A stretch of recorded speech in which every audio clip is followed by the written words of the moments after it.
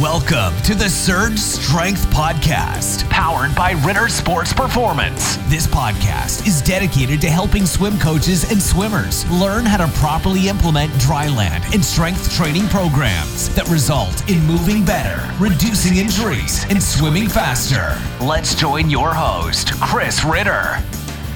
Hello, everyone, and welcome to another episode of the Surge Strength Podcast. Hope you're doing well today. I am excited to talk to today's guest, but before I get to that, we are 1 week closer to the free webinar, The Process of Dryland Training, where I'm going to show you live how to write a Dryland workout in less than 10 minutes. And I need your examples. That's why I need for you to be there live. I appreciate all of you that have signed up in the last week or so. We're getting a ton more people reserve their spot. Remember, don't just wait for the replay. I want you to be there live because you're going to get much more out of it. So go to the process of Dryland.training if you already have done so and register, mark it on your calendar, be there live. You're going to get so much more out of it. And I need your examples to make sure I'm able to teach you how to write a Dryland workout in less than 10 minutes. So that's the process of Dryland.training.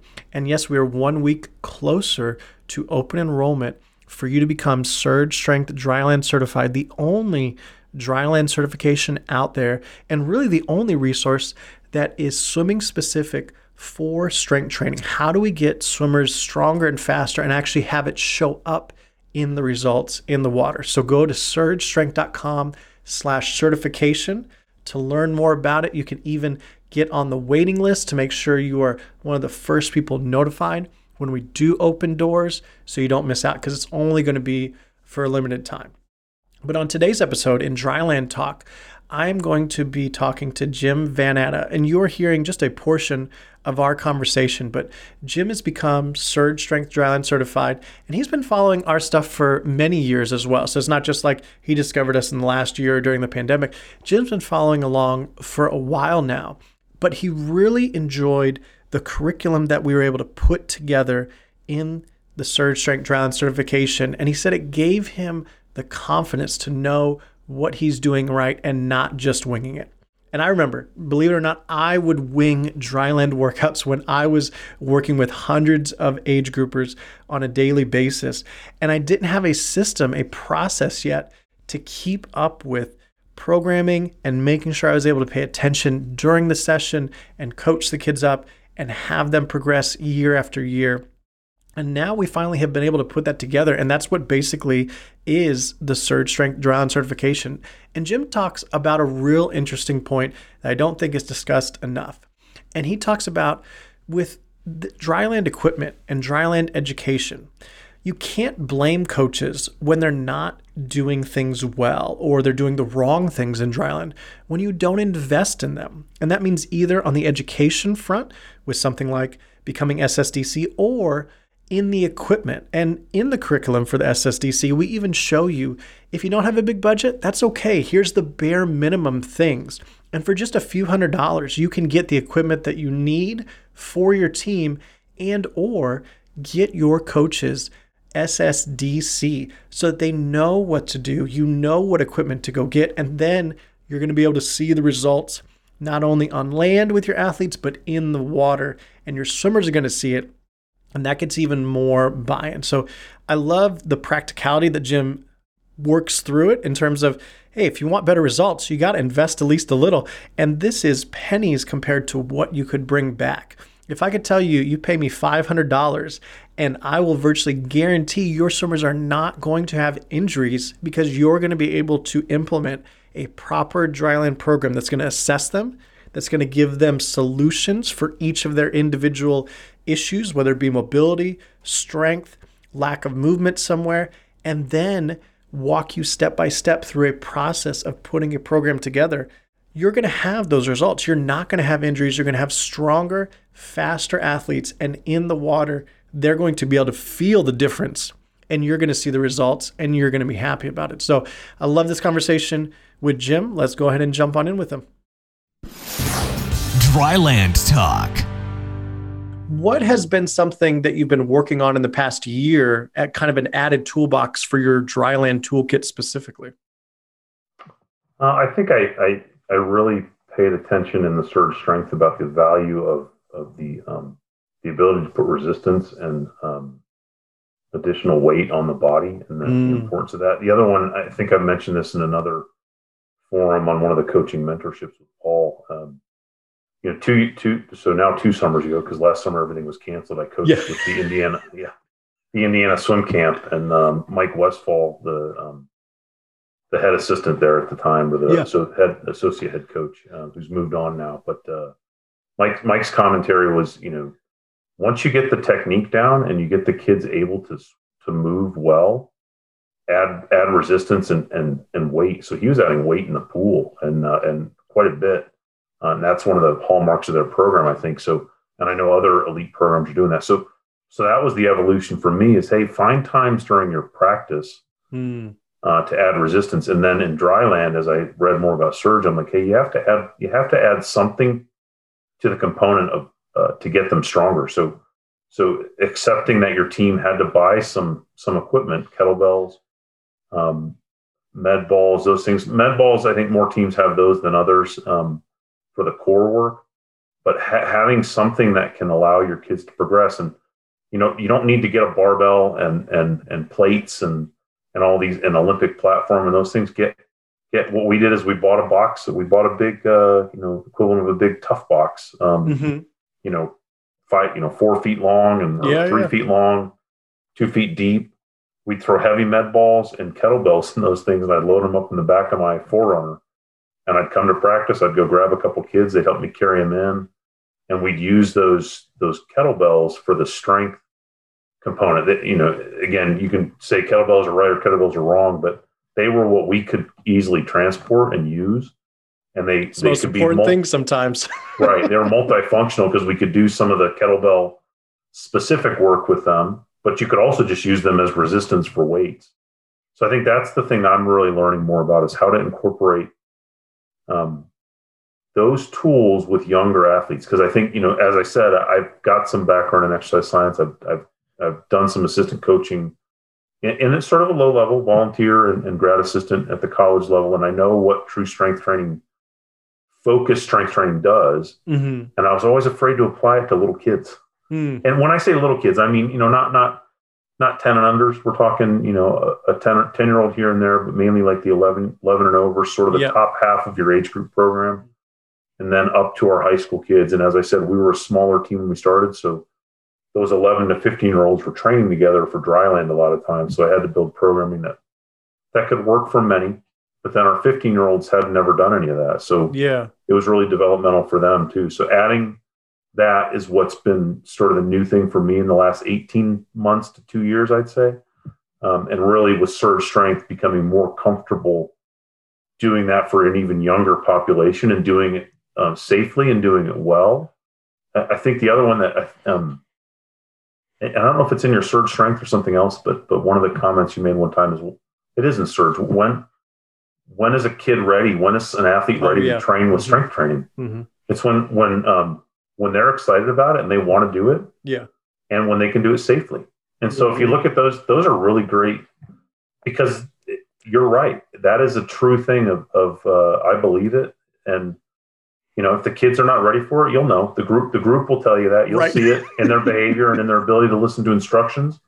And then you have to make an assessment. If they're not ready as a group to do it safely, then you don't try it. If there's a few of them that are, and you have a way for them to get into a group that is, then maybe you tailor that. And then the other one is, do they want to do it? And this goes to, so as you know, I'm out of coaching a little bit. I'm out of the water side of coaching, but that happened while I was taking surge strength certification. We made a move for the military. I need to take a break from coaching. I'll get back into it probably next year. But my daughter started bugging me about Dryland. She's like, hey, Dad, the team we're with, and a really great team, Charter Aquatics here in Albuquerque, one of the best teams here and really in the country, silver medal. Because of COVID, I don't know what they did before. I'm just a dad right now. Yeah, and who knows in this last year with clubs, like just so whatever you could do. They're doing everything right in the water, but there's no time right now for anything outside the water because of the restrictions. So she started bugging me to do more of that because she felt like it helped her in our last. So we added in some Dryland component at the house really applying the strength side of what I hadn't been doing before too much with kids her age. And she's starting high school this year. And so that sort of change for me was the athlete was asking. She was pushing. She was asking to be part of that. And, it's always a challenge coaching your own child. And I tried not to do it. I told you I coached the 8 and 9-year-olds because I wanted to help the team. She was above that level. About a year later, the coach was like, "Hey, I really need you to move up and help coach this group." And I'm like, "Okay, but I got to see how it goes coaching my own child." And, right. And it went great. She's very receptive, and we separate the two they don't talk much about swimming outside the pool and support her like a dad at every other time, except when you're talking about a specific on deck thing. But one point in all of that is she's the one asking. And I think as a coach, I'll remember that when I'm working with club athletes again is, make sure you're kind of querying whether or not the athlete's interested, and then finding a way to determine how you could do it if your team's not already doing it, and then check the safety, and then check the ability to follow instructions. If I was coaching sort of that younger middle age group, kind of that 11 to 14-year-old crowd before high school, I would really pay attention to, are they ready for it from a following instruction standpoint. That was one of the most helpful things in this program is, it sort of took this weight off my burden, off my back to say, when do I decide to do this? Am I right or wrong? Am I this bad parent? Am I this bad coach? It's nope. Assess those two things. Is the athlete ready from a instruction standpoint? Is it safe? And then do they want to do it? If you do those, man, that gives you this green light to, all right, now go figure out what you can do with the program. So.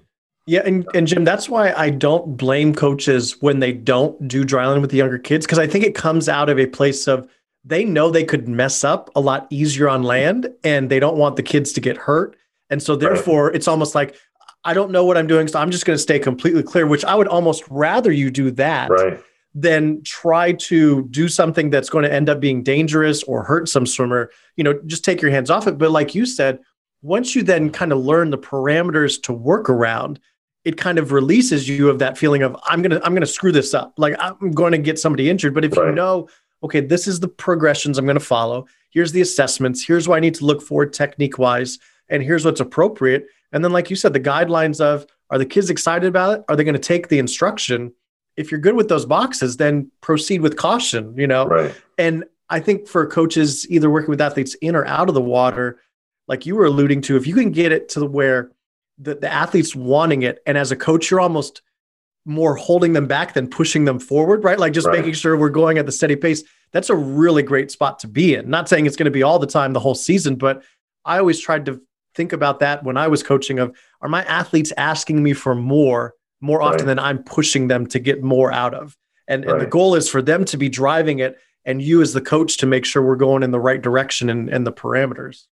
Yeah, and I think that's a hard lesson for coaches to learn and be comfortable with. I think, and then you look at others around you and you try to compare, and the parents, especially in club swimming, they compare. And so our team in El Paso swims in the brand new, I think it's 3 years old natatorium down there with, big seating and those things. And so what do teams do when they have time for Dryland? They do some calisthenics and they run those stairs. Yep. They run the stairs up and down in the natatorium. and again, another story going to my caution in how I did Dryland was my son swam until he was 14 or 13. What made him stop? Probably a combination of things, but one of the major contributing factors was swam with a great club in the Seattle area, King Aquatics before all the drama. Great coaches there, but the Dryland there for that age group until he was, when he was 9, 10, 11 was some calisthenics and run the stairs a whole bunch. He ended up with a really bad ankle injury. He had to have an Achilles surgery as an 11-year-old. Oh my God. We don't know if it's connected to that. Right. But we certainly don't think that helped. It didn't help. Right. And so then you're an 11-year-old with an ankle surgery or an Achilles extension, problem because of injuries to your Achilles.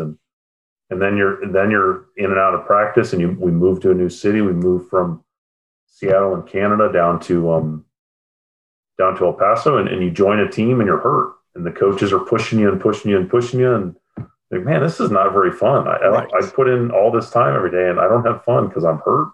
Mm-hmm. They don't understand. And instead of what we were just talking about, which is, I'll push you as much as you want, but I'm not going to pressure you.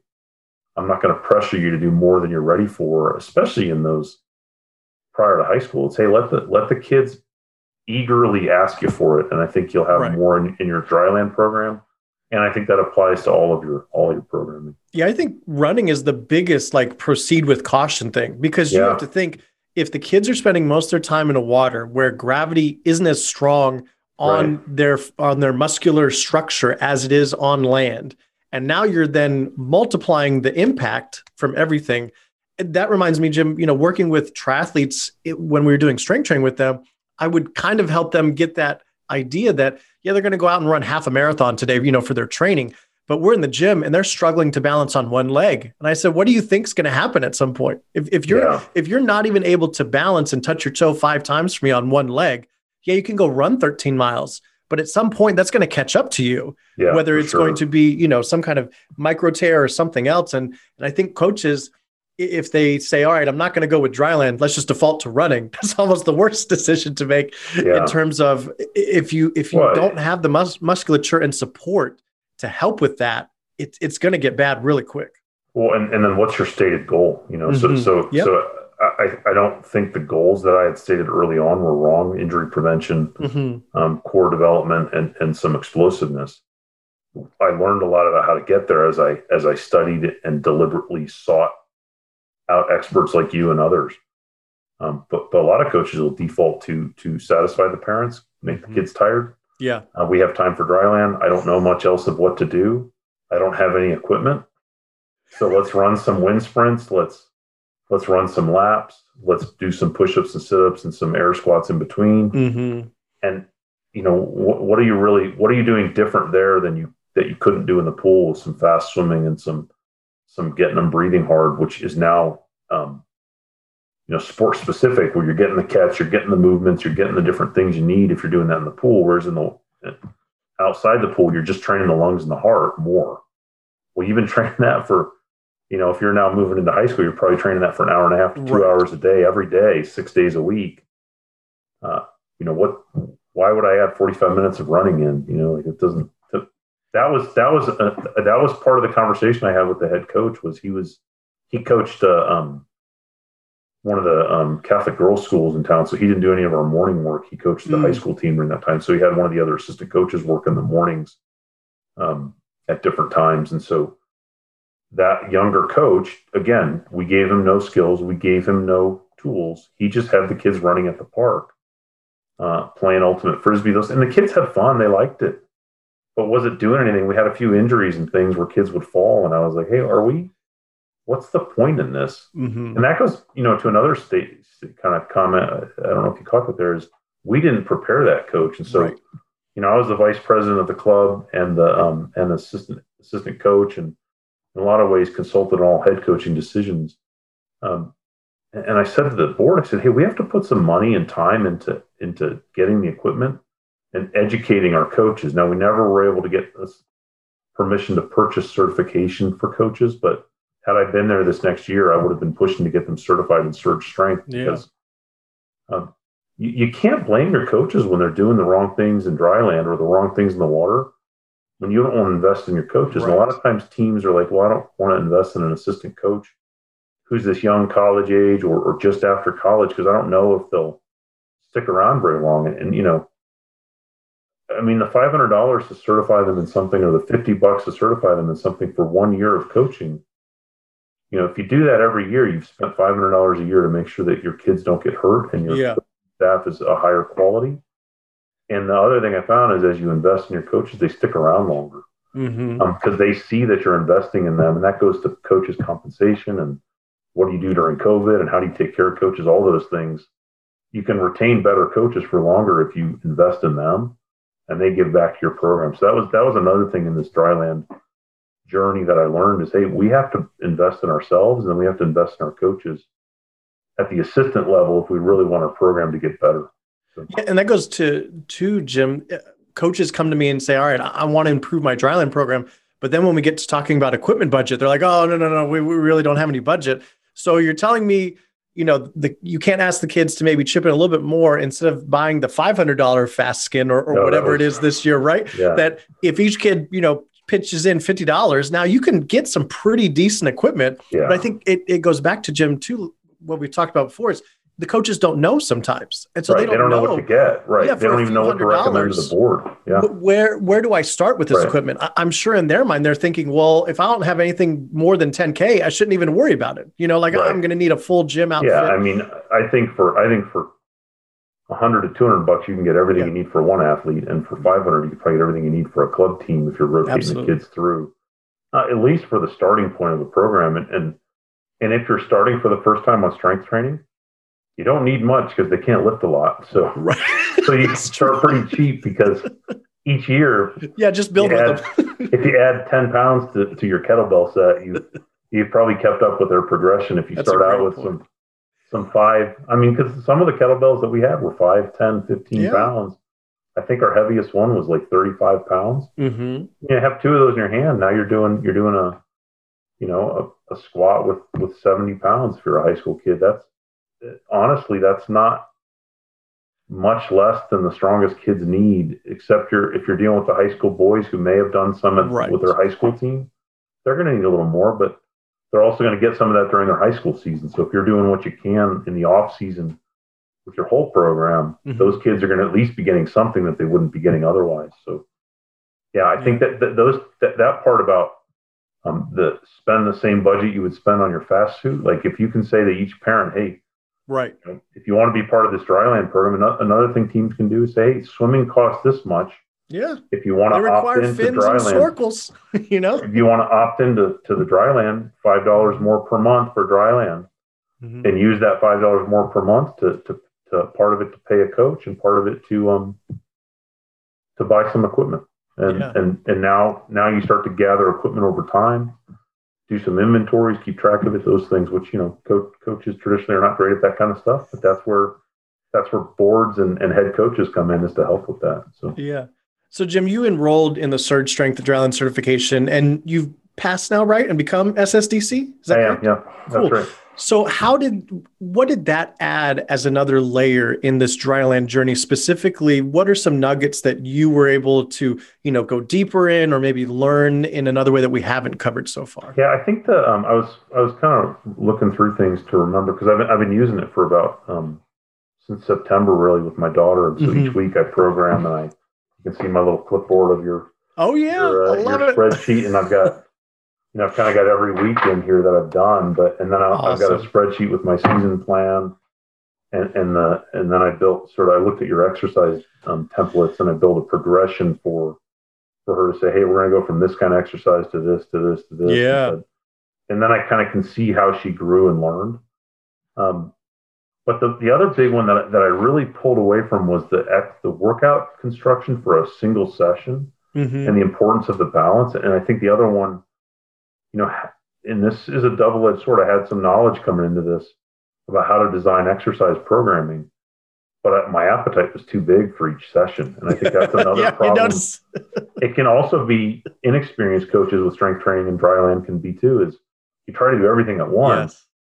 The periodization that you lay out, and the three areas, strength, power, and then the power endurance, I think is what you call it, or strength, power combo. Yeah, strength, power. Yep. Mm-hmm. Yep. So those 3 cycles, and then the prioritization of, hey, spend the majority of your time with younger, newer athletes on the strength. Do a little bit of strength, power, and then do a little bit of power, because I found that, hey, you can kind of overdo the power for too long, because the kids kind of get you can't amp it up too fast because they can't keep up. And if you have too many weeks of it in a row, it's like they're not really getting much. So we defaulted back to strength for 5 or 6 weeks, then I think 3 weeks of strength, power, and then 1 week of power, and then we go right back. Yeah. Now my daughter's like, hey, that power stuff's fun. I want to do more. I know, right? And I'm like, yeah, but you want them wanting more. That's good. Right. That's good. So I'm going to turn that off, and we're going to go back to strength, and then you get the sore legs for a few days and all those things, and so, oh man, I do need to get stronger. But you see them add that, 2 pounds, 5 pounds, 10 pounds, and you look back over a few months, you're like, wow, they're squatting 35 pounds instead of 0 right now. That's progress. And So for me, that was the big one, is workout construction. And then the balance, the ratio of push to pull. Mm-hmm. That 2-to-1 of pull to push was really important for me, because I hadn't, in that journey that I'd done prior to Surge Strength programming, really figured out how to balance those things and committed to finding the tools to allow the team, and now my individual athlete, my daughter, to have opportunities at pulling. I hadn't created those tools. So it's hard. It takes effort. I've had pull-up rings for years that I haven't hung, so I hung those. We're using those more for dead hangs. Horizontal pull-ups, those things to help her get to where she can do consistent pull-ups. Had I not really followed this program, I might not have added that stuff in, partly because I would have been a little afraid of the pulling shoulder. But you got to teach that, right? You got to get them to engage and get that shoulder back and down and in. So that, I think those two things from a what do I do different now with inside of a day is, really balance the pull and the push, and then really find ways to pull that I didn't before, and then add in the resistance into the session itself, which is much more prevalent now than I'd ever had before. And then I think that the other one for me in my swimming journey was finding ways to add resistance to the pool. And I think that translates to, hey, if they're getting stronger out of the water and you're forcing them to be stronger in the water with good form, then when you take all that away and you get them a little bit of rest, they're really going to move pretty quick. So that was so. I don't know if you're going to ask about any of the success stories, but I think Jim. I mean, I envision you a pretty organized guy, especially military background. But it sounded like the templates and the checklists that we gave you in the certification really helped for you to lay out the season. They were huge, and then go down to the session, and then it almost allows you headspace to then think about these other things, right? The ratios or progressions, and you can almost get into more of the details in coaching it, because you're not worrying about, all right, how do I put this together somehow? Yeah, I think the other, so for, as I said several times, this is something I do in addition to a full-time career in the Army, as a fairly senior leader now in the Army. So my free time is limited, and it has to be effective. And I want my free time that I do with coaching to be focused on the content of coaching, not the organization of getting ready to be thinking about what I'm going to put in the workout. Yeah. So the process of learning Surge Strength was a huge value of use of my time, because I learned a system and an approach that had flexibility. It taught you why the system is built the way it is. And then that system had tools, the season plan, the weekly plan, and the session plans. From that, I really could just focus on, hey, what did I learn in Surge Strength? What do I want to accomplish? All right, now put it into the session. And then compare to last week. Yeah. Well, really, I would look back I'd look at the season plan. I'd look at the last week, what we were doing, and then I'd look at where I need to be this week. Yep. And I'd either add and adjust for the current phase, or I'd start the new phase. When you start a new phase, you got to put a little more time in. You got to spend, what would normally take you maybe, 30 minutes to an hour to prepare for a week of Dryland, might take you 2 hours as you're looking back and say, what am I changing in this phase that I did different, that I didn't do in the last phase, especially the first time through. There's a lot more time as you're getting into strength, power, and power.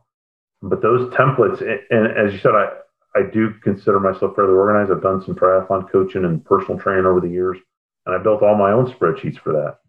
And I was a much younger leader in the Army with lower time commitments outside of my daily duties of being in the field and being dirty and doing, prep for combat stuff. Now I'm an office guy, and I have all this email and all this stuff that keeps me busy.